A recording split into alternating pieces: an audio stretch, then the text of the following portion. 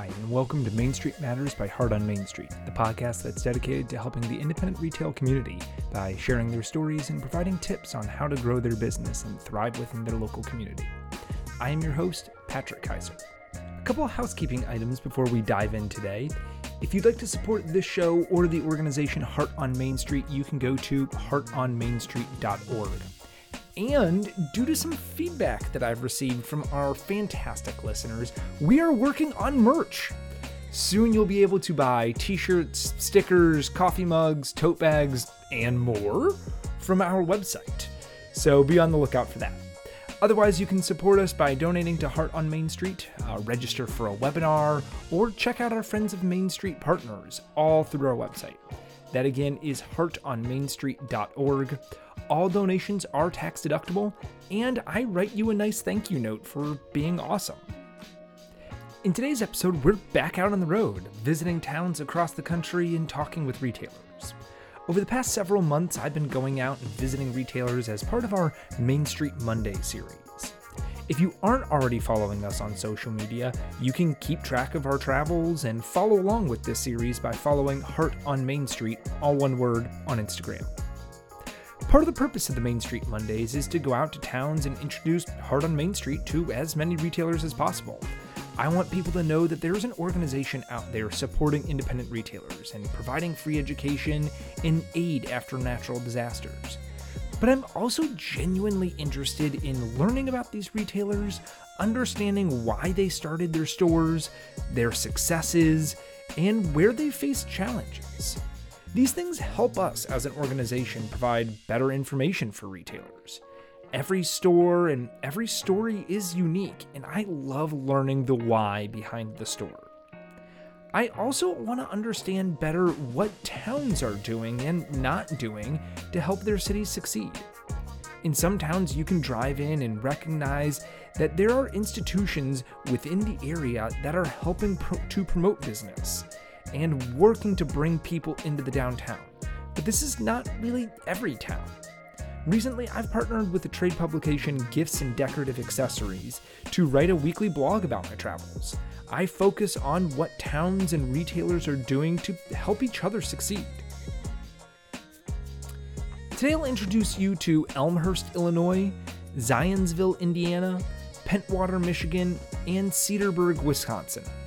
These are purely Midwest. I've been driving to all my destinations, so anything within about a 5.5 hour drive of Chicago.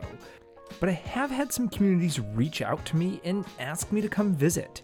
I visited Bloomfield, Iowa a few weeks ago, and I'll be visiting Saratoga Springs, New York in mid-October. And I have you on my list in Neodesha, Kansas, and Coeur d'Alene, Idaho. I have not forgotten about you. If you would like your town to be featured on Main Street Monday, send me an email. You can write at contact@heartonmainstreet.org. I would love to see where you live. My first stop in this grouping was Elmhurst, Illinois. Elmhurst is a beautiful suburb of Chicago that, like I mentioned about Hinsdale in a previous episode, lies along the train tracks. Chicago has a sprawling public transportation system connecting its suburbs to the city, which is often a major boon for these towns to be located on the train tracks. People will hop on the train, take it a few stops, shop, dine, drink, and then jump back on another train headed home. Elmhurst seems to have taken great advantage of this. There are retail stores and restaurants and bars lining the tracks on both sides, making for easy access for those who want to pop in and pop out. There is a universally acclaimed coffee shop and patisserie called Pilot Beats right at the train stop for those that were commuting into the city. As you venture into the Main Street area, you are struck by their art installations. Elmhurst is one of 6 U.S. cities participating in the Umbrella Sky Project. 4 locations around downtown have been overtaken by vibrantly bright umbrellas, suspended in between buildings or across alleyways, literally covering the sky in umbrellas. It's stunning. You almost feel forced to stop and take photos. On bright, sunny days like when I visited, the street and walkways are drenched in a colorful shade coming down from the umbrellas. Every installation was full of people either taking photos, staring at them, or just enjoying a beautiful, shady area. The investment that the city made in these art installations has brought in tourists from not only around Chicago, but really across the United States and the world. I imagine it's that people who vacation in Chicago and they find that they can easily reach Elmhurst via the aforementioned train system, but retailers that I spoke to loved this and what it had done for their city. And the businesses themselves really embraced the uniqueness of the umbrella sky. Restaurants put out colorful umbrellas on their patios or umbrella decorations in their windows to reflect this. Many stores sold items with brightly colored umbrellas or items with umbrellas emblazoned on them. What I was also amazed by in Elmhurst was the extreme diversity of retail genres. I mentioned when I spoke about Hinsdale, the village had tended to skew more towards chain stores over the last several decades, finding stability in national brands versus taking chances on the little guy. This seemed to be the exact opposite in Elmhurst. Now, there were some national brands. I don't want to give the impression that Elmhurst is an oasis for independent retailers. I have seen towns like that, and I will talk about them some later in this episode, but this is not necessarily the case here. But unlike Hinsdale, Elmhurst did seem to put much more of an emphasis on independent retailers and diverse retailers as well. While I was walking the streets, I saw record stores, a store dedicated to the game of chess, comic book shops, a coin store, a board game store, a sports card and autograph shop. All of these were alongside the traditional boutiques and gift stores that you would expect to find. To have this type of diverse retail foundation is evidence that the town prioritizes independent retail. It is easier for towns to have common stores than to branch out onto board game shops and chess stores and coin shops and autograph and card stores. These type of retailer locations aren't seen everywhere, and so on one hand, they are riskier. There is less of a recent proof of concept for their appeal. Trading cards and autographs can be bought online. Same with chessboards or board games and strategy guides. These are stores that are almost relics of a pre-internet era. As a young kid, I loved my local baseball card store. I would spend hours in it searching for rookie cards of my favorite players, but these are few and far between now. Well, in Elmhurst, you can still go into the Sandlot and look through the glass cases to find valuable cards, or look through stacks of boxes to find those hidden gems. And kids do. While I was in there, there was a half dozen youths in the store talking about cards, haggling with the owner, working out trades to acquire what they deemed to be more valuable.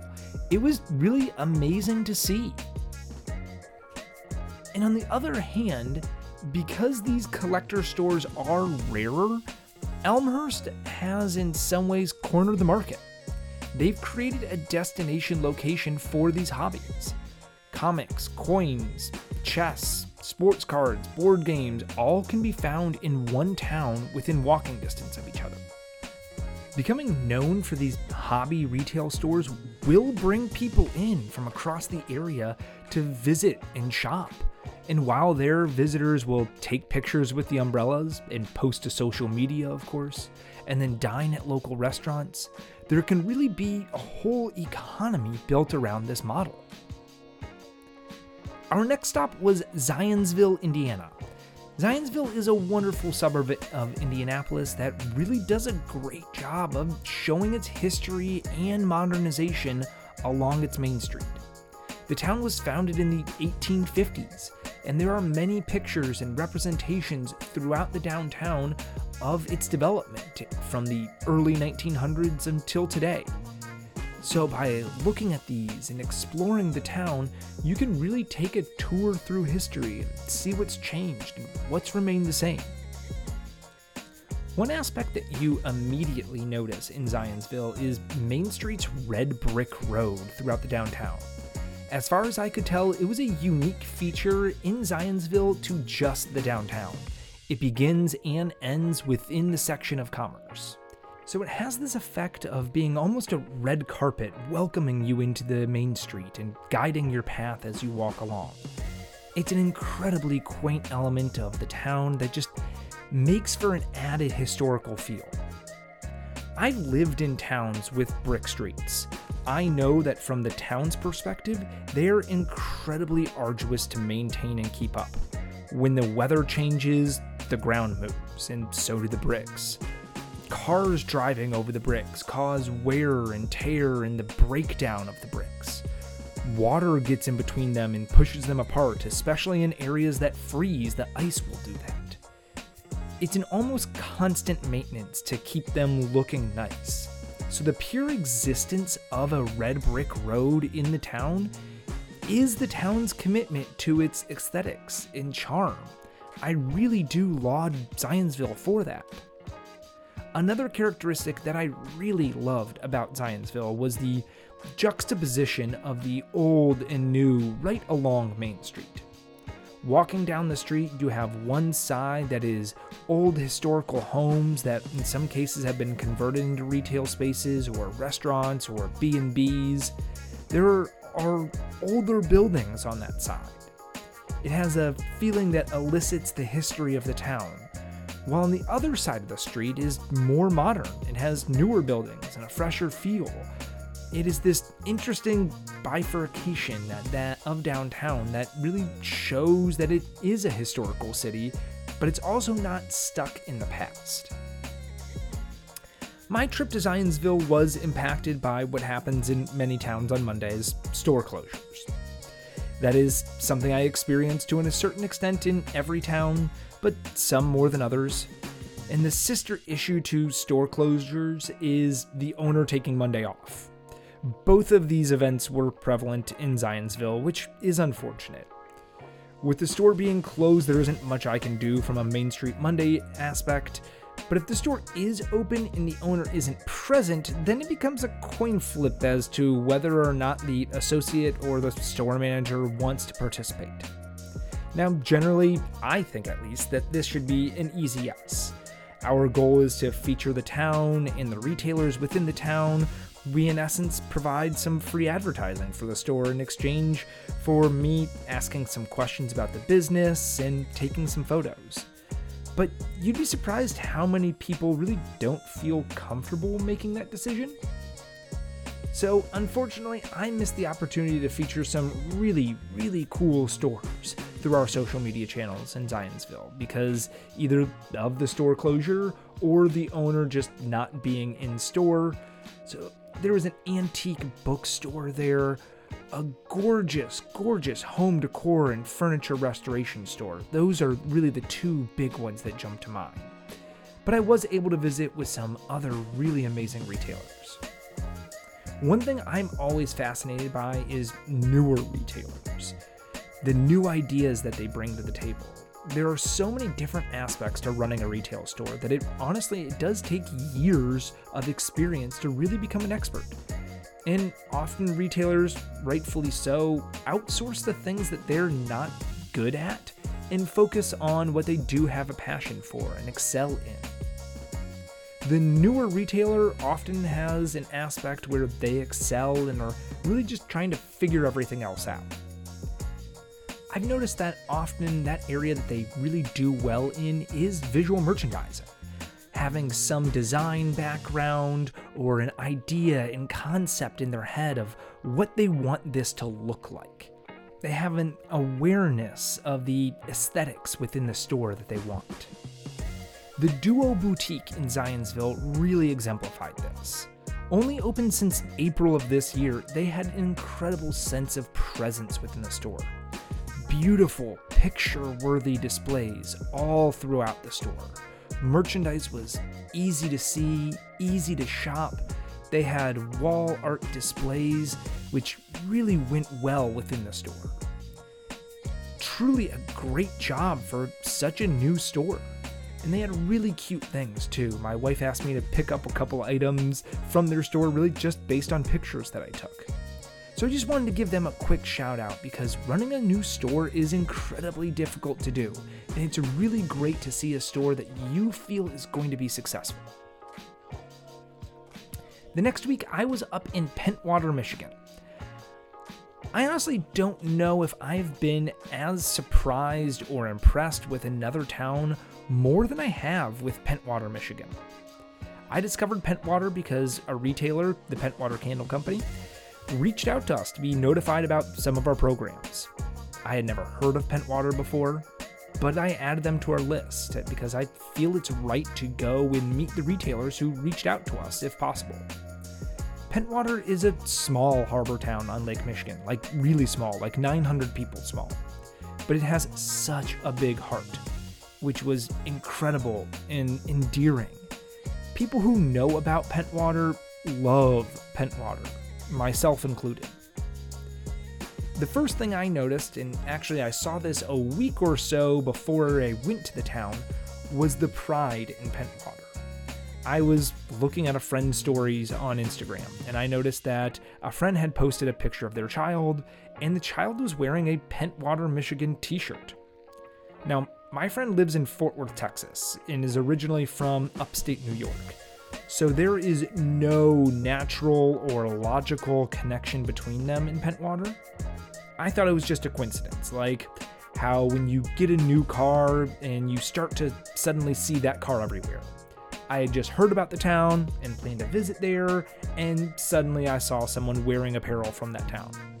And maybe it was this effect, but when I arrived in Pentwater, I quickly realized that the appearance of Pentwater apparel was almost a coordinated effort.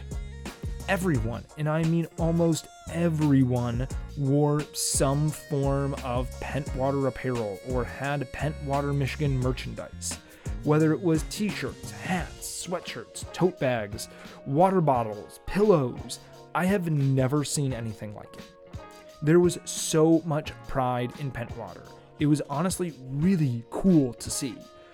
I don't know if I've experienced another small town like this that has done such a great job of branding itself so that people want to wear branded clothing around. I currently live in Chicago, and I've previously lived in the Cleveland area.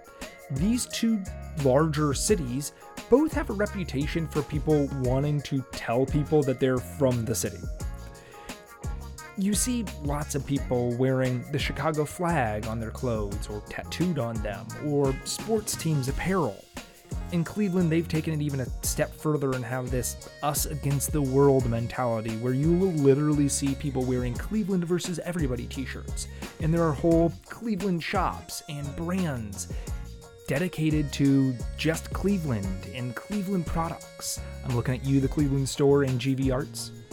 But for a small town like Pentwater to have this pride is incredible. They're not a big city. They're not a major metropolitan area. They're a tiny harbor town that has so much pride.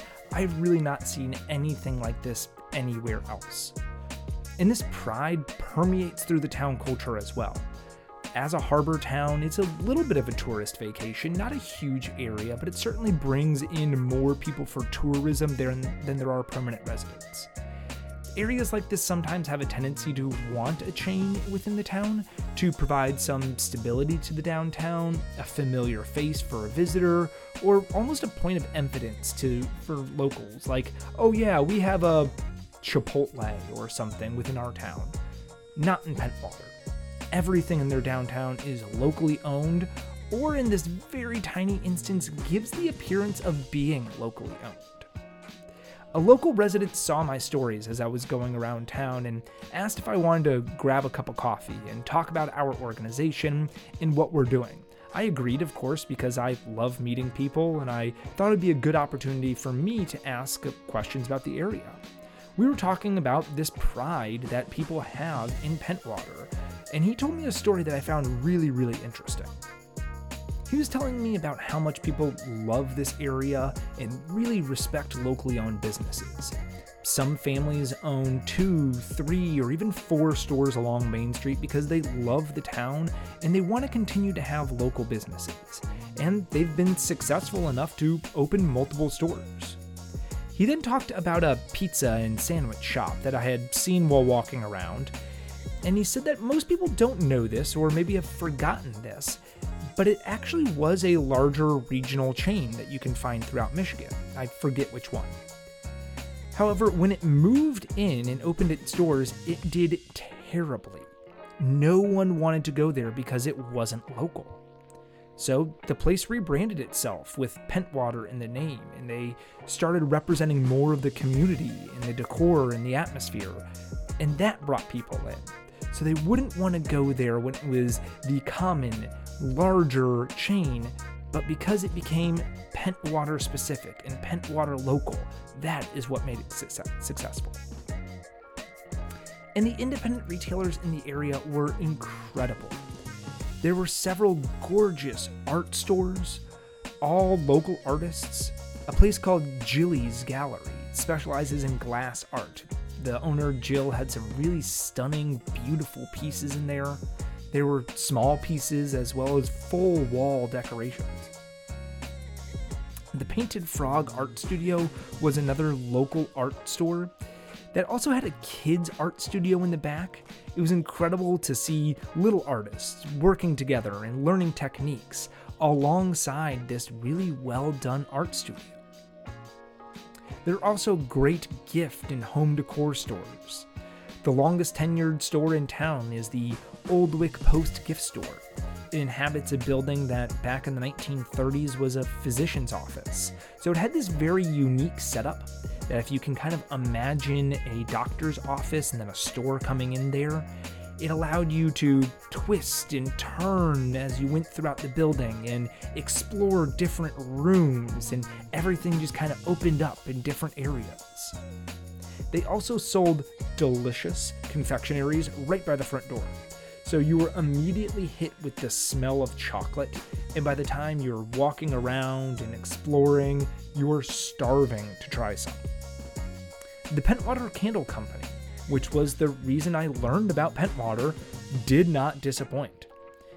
It, and as well as its sister home decor store, Birch, Michigan, are beautifully merchandised. The owner has done an incredible job, has a visual merchandising background, and has really brought that into creating a gorgeous location, 2 gorgeous locations.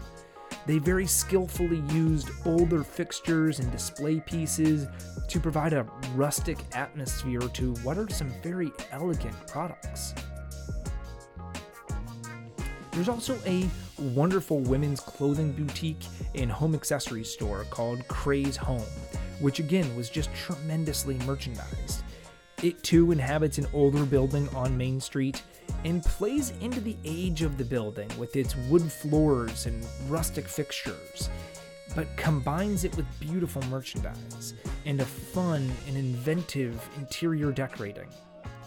It expands over 2 stories and allows shoppers to wander and explore while discovering new things in each corner. Lastly was honestly a remarkable children's store. I've talked about other children's stores in the past that I've been impressed with. I've more recently taken a note to them, and I like to look around and bring something home for my little one. But this one surpasses all others, and I can honestly say that because it has been rated one of the best children's stores in the entire country in this small little harbor town. Storybook Village was just amazing. The interior was whimsical and fun. There were several constructions inside to represent parts of the town outside. Like one was an entrance to a room that was decorated as the town's lighthouse. Everything was so well thought out to appeal to children and inspire wonder. Every door frame was decorated and stylized to be fun and exciting. The store itself expands over 2 storefronts. And within the second, there's a whole reading room and puppet theater that's decorated like an enchanted forest. I can only imagine how magical this place is for children to come to and explore. Pentwater was just a fantastic visit. I honestly had no expectations going in. I knew nothing about the town, and I came away loving this area because of their pride and the focus on the independent retailers. They've done so much to really build themselves that they don't feel like a 900-person town. They feel like something much bigger, much grander, much more celebrated than that. Lastly, we have Cedarburg, Michigan. About 20 miles north of Milwaukee, amongst shady, tree-lined roads, lies Cedarburg, Wisconsin. If you arrive in from the north, you pass the last covered bridge in Wisconsin, which really sets the stage for this charming and historic downtown. It was settled in the mid-1800s, and Cedarburg is proud of its history. There are several historical markers all throughout the downtown main thoroughfare, Washington Street, which tell about this town's founding and its growth. While exploring some of the shops on Washington Street, you can really get a sense of how the city developed over time. Some retail locations inhabit skillfully constructed limestone buildings that were locally quarried in the late 1800s. You can see I read those historical markers. Others occupy houses from the early 1900s, which have been rezoned for commercial use. The old Cedar Creek Mill now houses close to a dozen different retail stores, restaurants, and wineries. And then there's Rylu's Boutique, whose built-in fixtures help tell its history as it transitioned from the Cedarburg Woolen Mill that still has its name on the building, and then that had taken place of the town's pharmacy that had a residence in the back of the building, and that residence has now been incorporated into the boutique's floor space, china cabinets and all. These aspects really point towards the town's history and the longevity of sustaining a strong and healthy Main Street. As I walked around the town and spoke with its retailers, it was common to hear that this independent retailer has been in business for 15, 20, 40 years. But this is not common in most communities. There may be a store or two that have held on over the decades, but the number of retailers in Cedarburg with a sustained success and the continued repurposing of the city's history is unique. When I asked retailers what they owed this success to, they pointed towards their history, but more importantly, they identified the town's use of festivals to drive business. This is an essential element of the success of modern main streets. There might be a great history in the town, a tradition of a flourishing downtown sector or great retail locations, but if the town takes the extra steps to draw people in, then those other aspects become a reason for added success rather than the main drivers themselves. In Cedarburg, the town has the Festivals of Cedarburg Committee, which organizes 6 major events per year: the Strawberry Festival, Wine and Harvest Fest, a Cedarburg Christmas, Winterfest, Oktoberfest, and a Canine Carnival. During some of these festivals, this town of around 12,000 residents brings in over 100,000 people into their downtown. Stores spill out onto the sidewalks to welcome visitors, and they quickly sell out of their merchandise. The town also welcomes musical acts to the main street during the summer to bring people downtown and extend its liveliness during long evenings. Cedarburg is an excellent example of a town proud of its history and taking actions to ensure that others can see it too. Within these 4 stops, I learned so much and got to experience so many tremendous things that made it obvious why independent retail is thriving in these towns. For some, it was leaning into and celebrating its history and culture, like Zionsville, Pentwater, and Cedarburg. They represented their history and culture proudly and incorporated into their daily lives of their citizens and in their retail stores. The intentional act of focusing on and promoting their history and their city is paying off, and entire economies are developed around this pride. For others, it was having attractions to bring people from the outside to their village. I saw this in Elmhurst, in Cedarburg, and Pentwater, which I didn't mention had a gigantic sailing competition there. Whether it was art installations or festivals or that sailing competition, the town took efforts to bring people in from far and wide to make sure others could experience their beautiful town. And each town brought their own unique elements as well that allow their main streets to thrive. By focusing on their independent retailers and creating an environment for independent retailers to succeed, they've ensured that they're going to have a healthy, thriving Main Street for years to come. I hope you can tell that I loved visiting all 4 of these areas and finding out more about them and what makes them magical and how their retailers can really be successful. Through our Main Street Mondays, we've gone on to visit so many more towns, and I'm excited to bring you stories from those as well. But we've come to the end of our time today. You can follow along with Heart on Main Street through social media at Heart on Main Street, all one word, on basically all platforms. Follow along every Monday for our Main Street Monday as I explore different towns. If you'd like to be featured in a Main Street Monday, let us know. You can email us at contact@heartonmainstreet.org or put a comment on a video or this podcast. We'd be excited to see your town. This episode was written, produced, researched, edited, and hosted by me, Patrick Kaiser. For more information on our organization, visit heartonmainstreet.org. Thank you so much.